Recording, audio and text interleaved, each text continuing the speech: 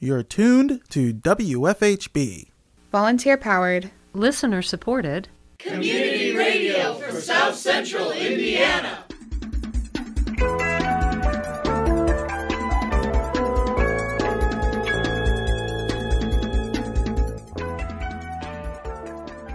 Good afternoon.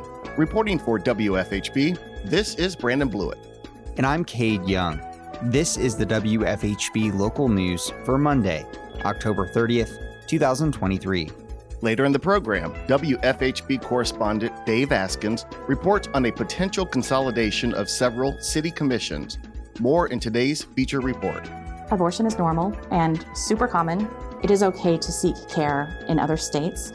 We want Hoosiers to feel supported and not scared, even though it is scary. That's Jessica Marchbank from the Bloomington office of All Options. Abortion is now illegal in Indiana with very few exceptions, and Marchbank has advice for Hoosiers struggling with reproductive rights. Hear more later in the show on a new episode of Activate. But first, your daily headlines. The Richland Bean Blossom School Board met on Monday, October 23rd. During visitor comments, library assistant and mom of three high schoolers that attend Edgewood High, Andrea Andrews spoke to the board about anxiety caused by sports. Recent studies in February of 2023 surveyed 216 and 17-year-olds, both male and female, from various sports and locations around our country. It reported that 91% have some level of anxiety from sports. Approximately 60% were experiencing moderate to extreme stress. Many athletes wanted to get help, but they didn't do so because they weren't aware of the mental health facilities, and they were worried about the stigmatism around mental health problems. Another study in 2019, before COVID, stated that nearly half the American youth struggle with some type of mental illness before the age of 18, while 12% have experienced depression. Many of our student athletes report higher levels of negative emotional state than our non-student athletes. And the study also found that athletes who are overtrained and they are exhausted, they are sleep deprived, and this is a major contributor to the anxiety and depression. Parents, we bear some responsibility to this, but also our coaching staff as well. Nothing personal. I love you guys. Coaches who belittle athletes, erupt at them, and sometimes ignore athletes for days as punishments. Some of them encourage teammates to compete against each other. Some of them harass and shame less talented players, and they drum the need for mental toughness. We are asking for kids to have mental toughness in adolescents who are still developing that part of their brain. Our school program uses the TBIR, trust-based relational intervention, as our trauma-informed intervention that we use here at RBB. We are to correct, to connect, and empower our students in our corporation. I'm asking for you, all administration, to add coaches to our TBIR trainings. Pay them so they can properly know how to de-escalate and to see our students when they're on the verge of a mental crisis. They need to be taught the balance of school, athletics, and life. My own children were spending 35 to 37 hours each week on a sport. The stress and exhaustion took a toll on them, resulting in one of them having an emotional blow up the first time in 6 years, and the other one quitting to support his brother. 37 hours per week for one sport. On average, most of our high school sports spend anywhere between 12 to 15, 16 hours, depending on their game schedule. Guys, that's on top of 35 hours they're sitting over there in the building and the 2 to 3 hours of homework. And yet we're expecting our kids at this age to get 9 to 10 hours of sleep. Thankfully, my student didn't have a set of keys in his hands that night after the situation. Thankfully, I was there to help him de-escalate and to triage the situation. But I worry about those students who drove off in an emotional frenzy, who could have an accident or cause an accident. I worry about those athletes who go home and decide to end their lives because of something that may have happened at practice. I am terrified of the student who comes to school the next day and we become the next news report of school violence. Because our kids could do this. They're capable. Our coaches need to be trained. Our students need to know that it's not okay. It's okay not to be okay. You guys, when we get sick, we can call in. We can have a day off, but our kids are told to tough it out and show up to practice anyway, and that's unacceptable. Child and Adult Services, over 100 students in our corporation. There is currently a waiting list for all of our schools, and they're hiring additional life skill coaches and therapists to meet their needs.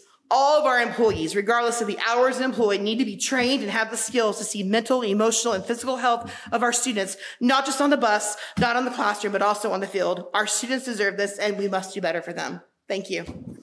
Junior high assistant principal and athletic director Jonathan Sieglin highlighted the actions of a middle school coaching staff that saved a mom's life at a football game in September.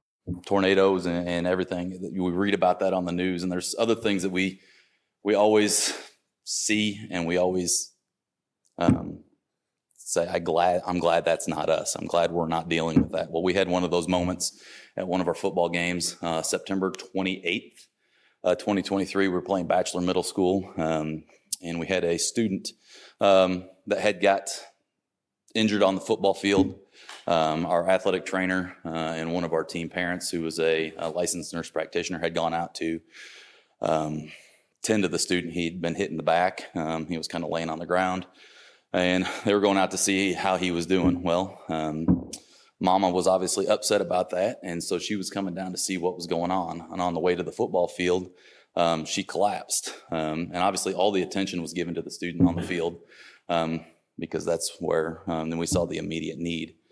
Mom was laying on the football field, and as Coach Linerode started to walk off the field after he was attending to the student, one of our student athletes was like, this mom is unresponsive right now. And so, our football coaches, every year we're trained. We go through sudden cardiac arrest training. We do heat training. We do the bloodborne pathogen training. We do all these trainings.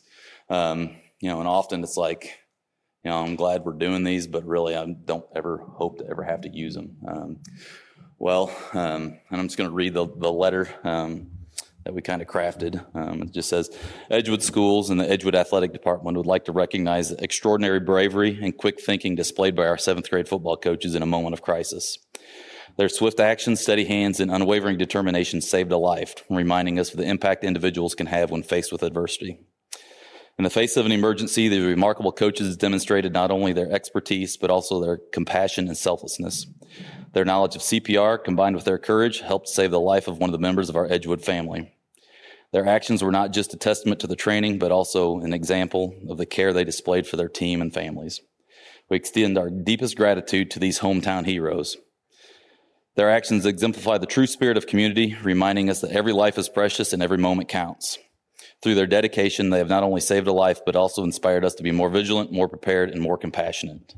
With deepest respect and heartfelt gratitude.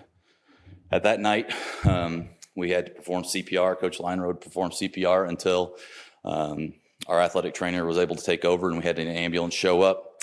We had an AED that had to be used on the field that night. And as we looked at the report from all that, if it weren't for the action of our coaches, our Edgewood community would be one less at this time.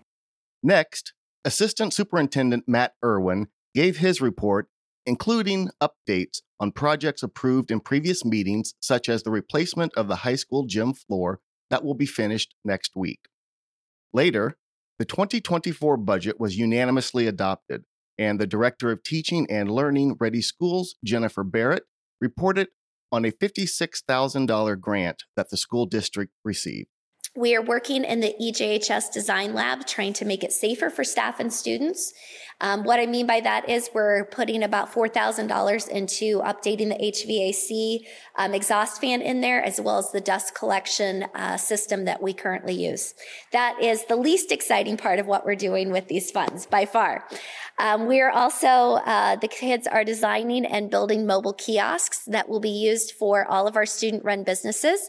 So you'll start seeing those literally roll out for basketball games, after-school events, and you will see our kids there working as you are coming into games or anything like that. Do not be surprised if you see a nice big monitor showing you the latest apparel or the latest products that can be created by our student-run businesses, and make sure that you stop and buy something because we are counting on you for those sales.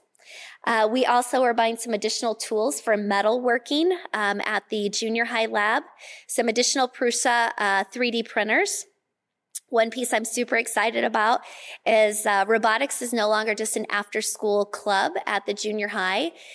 Miss Kelly Grimes has about 75 students signed up for after school, which is incredible. But there's a whole other population of students that are already very busy after school. And so what happens is we have our robotics club, and we have our kids who play sports and other after-school activities. And so what happens is there is a split, and you can't do both. And so Kelly, and along with the junior high administration and counseling team, they are actually going to offer robotics next year as an elective in 7th grade for those students.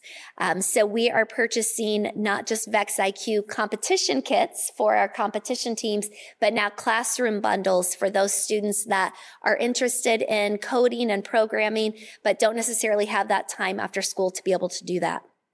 In addition, we are getting into the plastics business, and that does not mean cosmetics. We are getting into what's called precious plastics, and this is such a tremendous opportunity for our kids.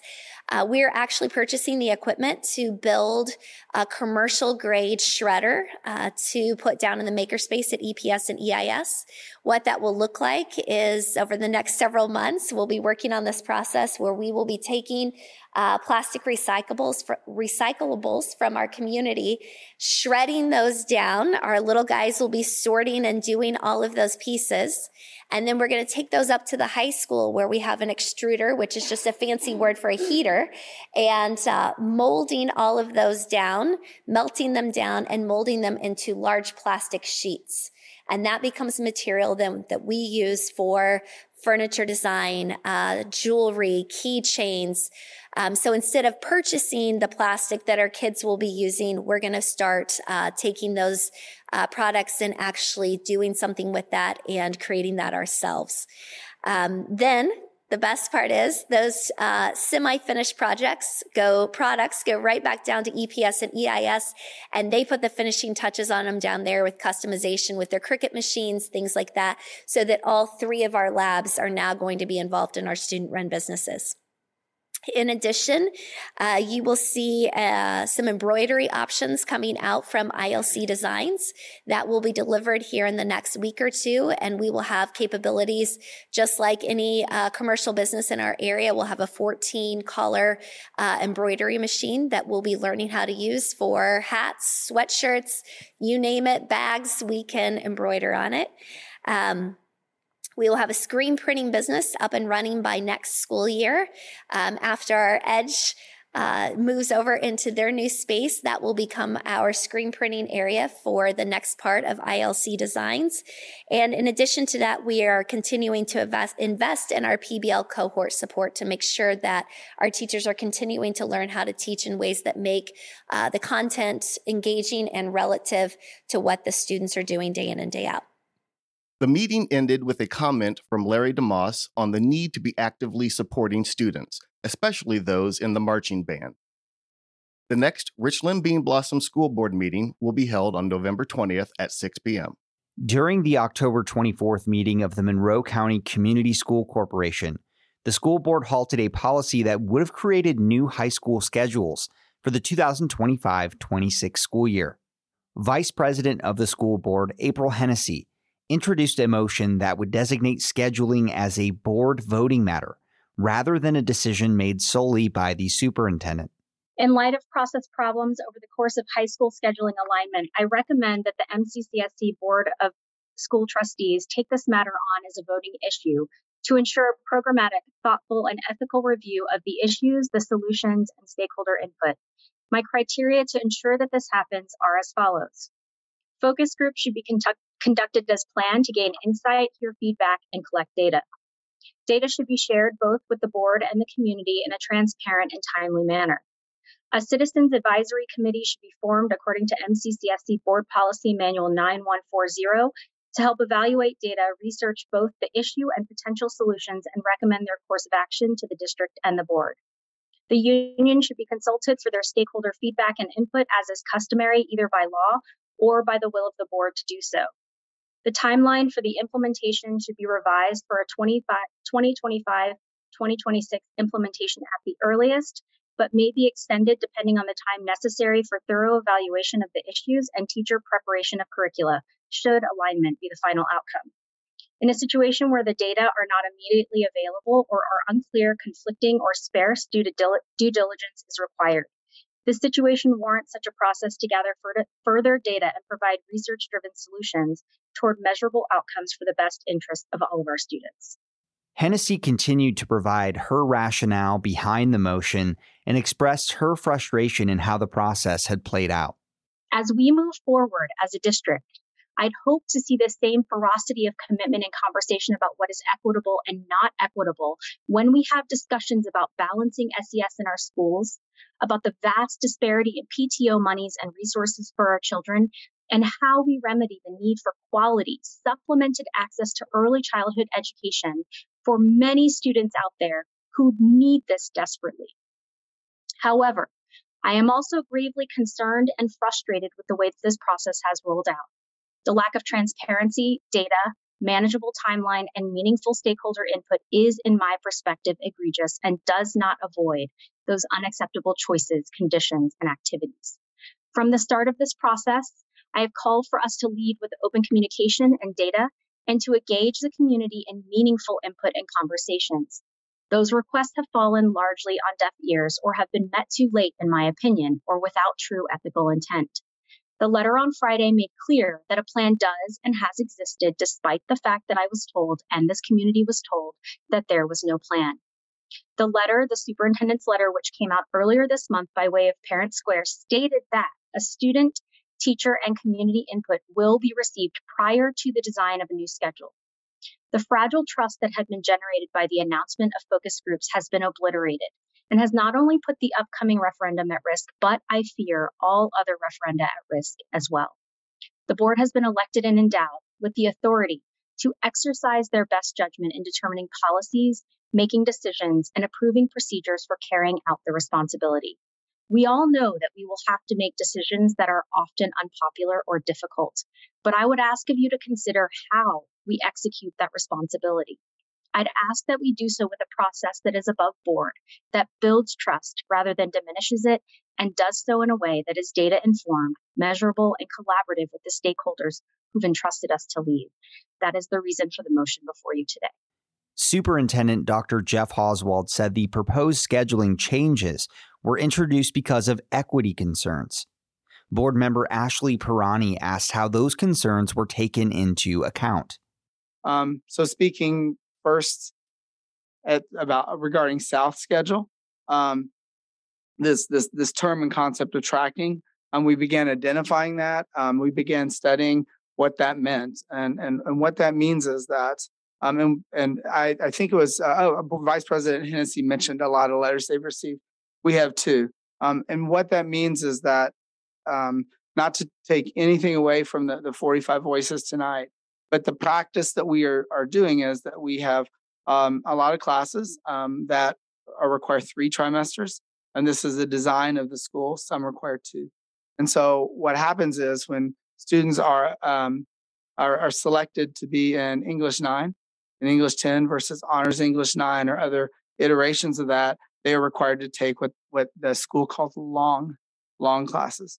And because of that ties up a significantly larger number of their courses. And that's very different than taking 2 semesters or 2 trimesters and then repeating if additional knowledge is meant to be learned. In other words, we are specifically identifying upfront students that we believe need 50% more time in a class for the same curriculum.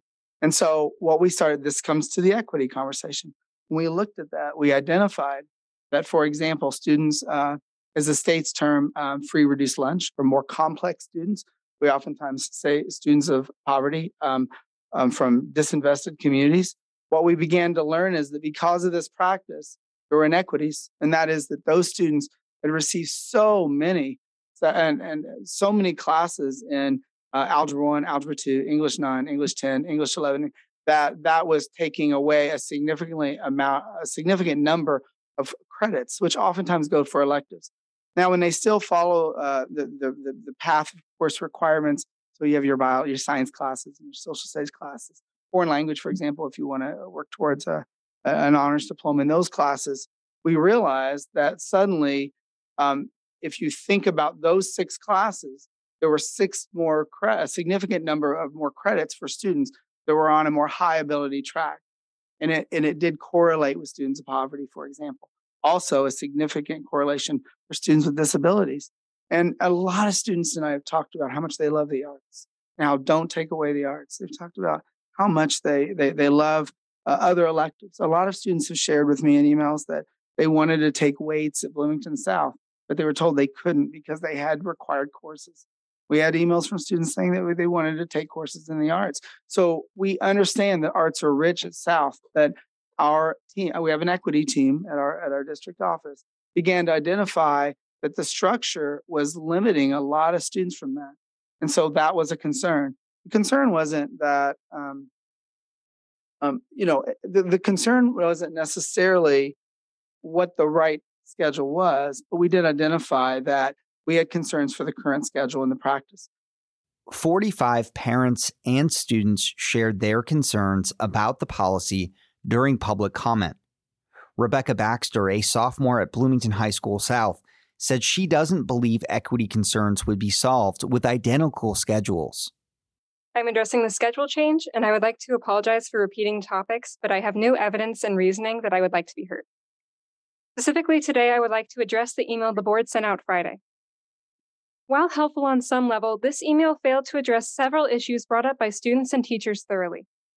As many students have already said, and as stated in both teacher letters to the board, the issues with equity in our schools will not be resolved by identical schedules. And I do believe this is well known by the board. In their email to the community, the board addressed how the current practice of attending classes an average of 2.5 days a week at North disproportionately impacts our priority populations. However, this makes no sense considering how the proposed schedule change would offer each class the same amount of time on a block schedule. And very ironically, the acknowledgement of inequity within one school that uses the same schedule for every student shows how an identical schedule doesn't solve the equity issues the board is concerned about. And equity like this is a lot harder to achieve than equality, like mentioned. In this situation, we likely have to expand the bus system majorly to achieve it. But when you take time to think about it, the administration's bias in this situation is obvious. In that hypothetical, it would lie on the administration to find funding and shuffle around bus routes. In this change, it falls directly and almost exclusively on teachers to restructure their entire curriculum in under 9 months' notice. Most will have 2 or 3 different classes to do this for, and all will do so on unpaid time. The people making this decision are not the ones that it will impact. I know over half of the board members' terms will expire in 2024 before this decision is seen in action, and I ask the members of the board to prioritize the legacy they will hold in this community in their decision, regardless of whether they will return to serve us in 2025. I also ask the board to prioritize transparency. It's very clear to everyone here that we were not really meant to have a real voice in this, and actions taken now do not fix that. The administration continues to use data that we cannot verify, and given all that's happened in this past month, we don't exactly feel compelled to trust them to supply us with all the data that is available. Saying that they have brought up all relevant data and that they value our opinions after all this is tacky at best and patronizing at worst. And if they were simply too rushed in writing the notice of this change to send it out in time for us to prepare for the board meeting the next day last month, maybe that says something about how rushed this decision is. I ask the board again to prioritize our input, prioritize data, and prioritize functional equity, and I sincerely hope that the superintendent's decision will reflect these priorities. Thank you all very much. The board voted 4-3 in favor of shifting the authority of scheduling changes away from the superintendent and to the school board as a voting matter. No scheduling changes will be made prior to next school year.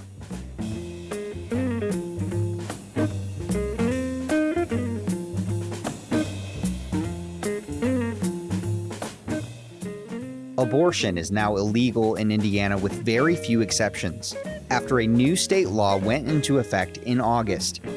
Here in Bloomington, the local chapter of All Options supports those seeking an abortion in neighboring states through their Hoosier Abortion Fund. They also run a diaper giveaway program for families struggling to afford them. All Options State Program Director Jessica Marchbank is our guest this week on a new episode of Activate, coming your way right now on the WFHB local news.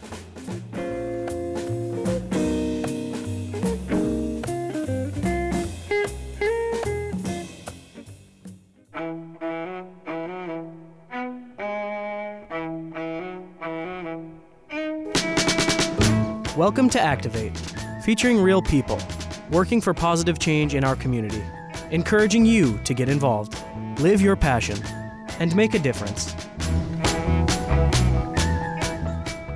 Hello, my name is Jessica Marchbank with All Options. So All Options is a national nonprofit organization that started almost 20 years ago to create a place that was safe for people to go to for resources around not just pregnancy, not just parenting, not just abortion, not just adoption, but all of the above. Because in most of our lives, these things will intersect. So we stand for supporting people as parents. So we have a diaper program. We stand for supporting people to access abortion care. So we have an abortion fund for the whole state of Indiana. And likewise, people can come to us for peer counseling, for condoms, for emergency contraceptive, pads, tampons, even menstrual cups and reusable pads, you name it. We're here to support people with some of their most basic, but also most urgent needs.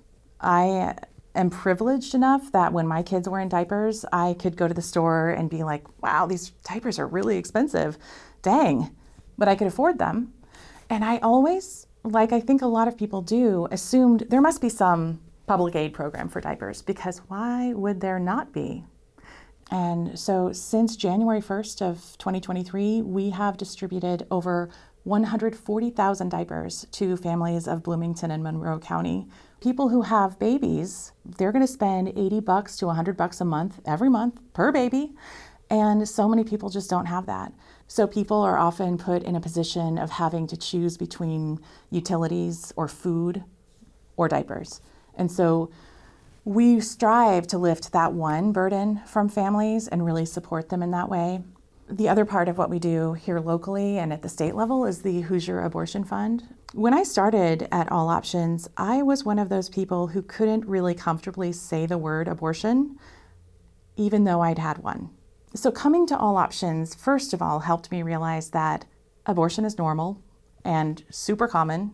And one thing that is really important that we really want everyone in Indiana right now to know is that although Indiana is going to experience a near total abortion ban, it is okay to seek care in other states, and that there are organizations like ours and other organizations in place to help people access abortion care. We want Hoosiers to feel supported and not scared, even though it is scary. All Options is here to help. And what I want people to do is to get involved in whatever way moves them. We've been seeing about 25 new families every single month join our diaper program. So what we need and how people can help is always with diapers or donations to our diaper program, as well as on the other side of things, donations to the abortion fund, because that is going to be really crucial in the coming months and years to help Hoosiers access the full range of their options. How they can contact us is, the best way is really going to our website. Our All Options Indiana website is www.alloptionsprc.org. That's alloptionsprc.org. They can call or text us at our little building on South Walnut at 812-558-0089. That's All Options at 812-558-0089. We always need volunteers to help with our diaper program, and we will also be opening a training for volunteer caseworkers on our abortion fund this fall. So if anyone is interested in volunteering with us, I encourage them to get in touch as well. This is Jessica Marchbank with All Options, and I believe everyone deserves all options. You've been listening to Activate, true stories from friends and neighbors who stand up for what they believe in. Activate is a partnership between WFHB and the City of Bloomington Volunteer Network. working together to build a strong, healthy, and engaged community, with production support from students in the media school at Indiana University. You can learn more about volunteer opportunities in the WFHB listening area online at bloomingtonvolunteernetwork.org. That's bloomingtonvolunteernetwork.org.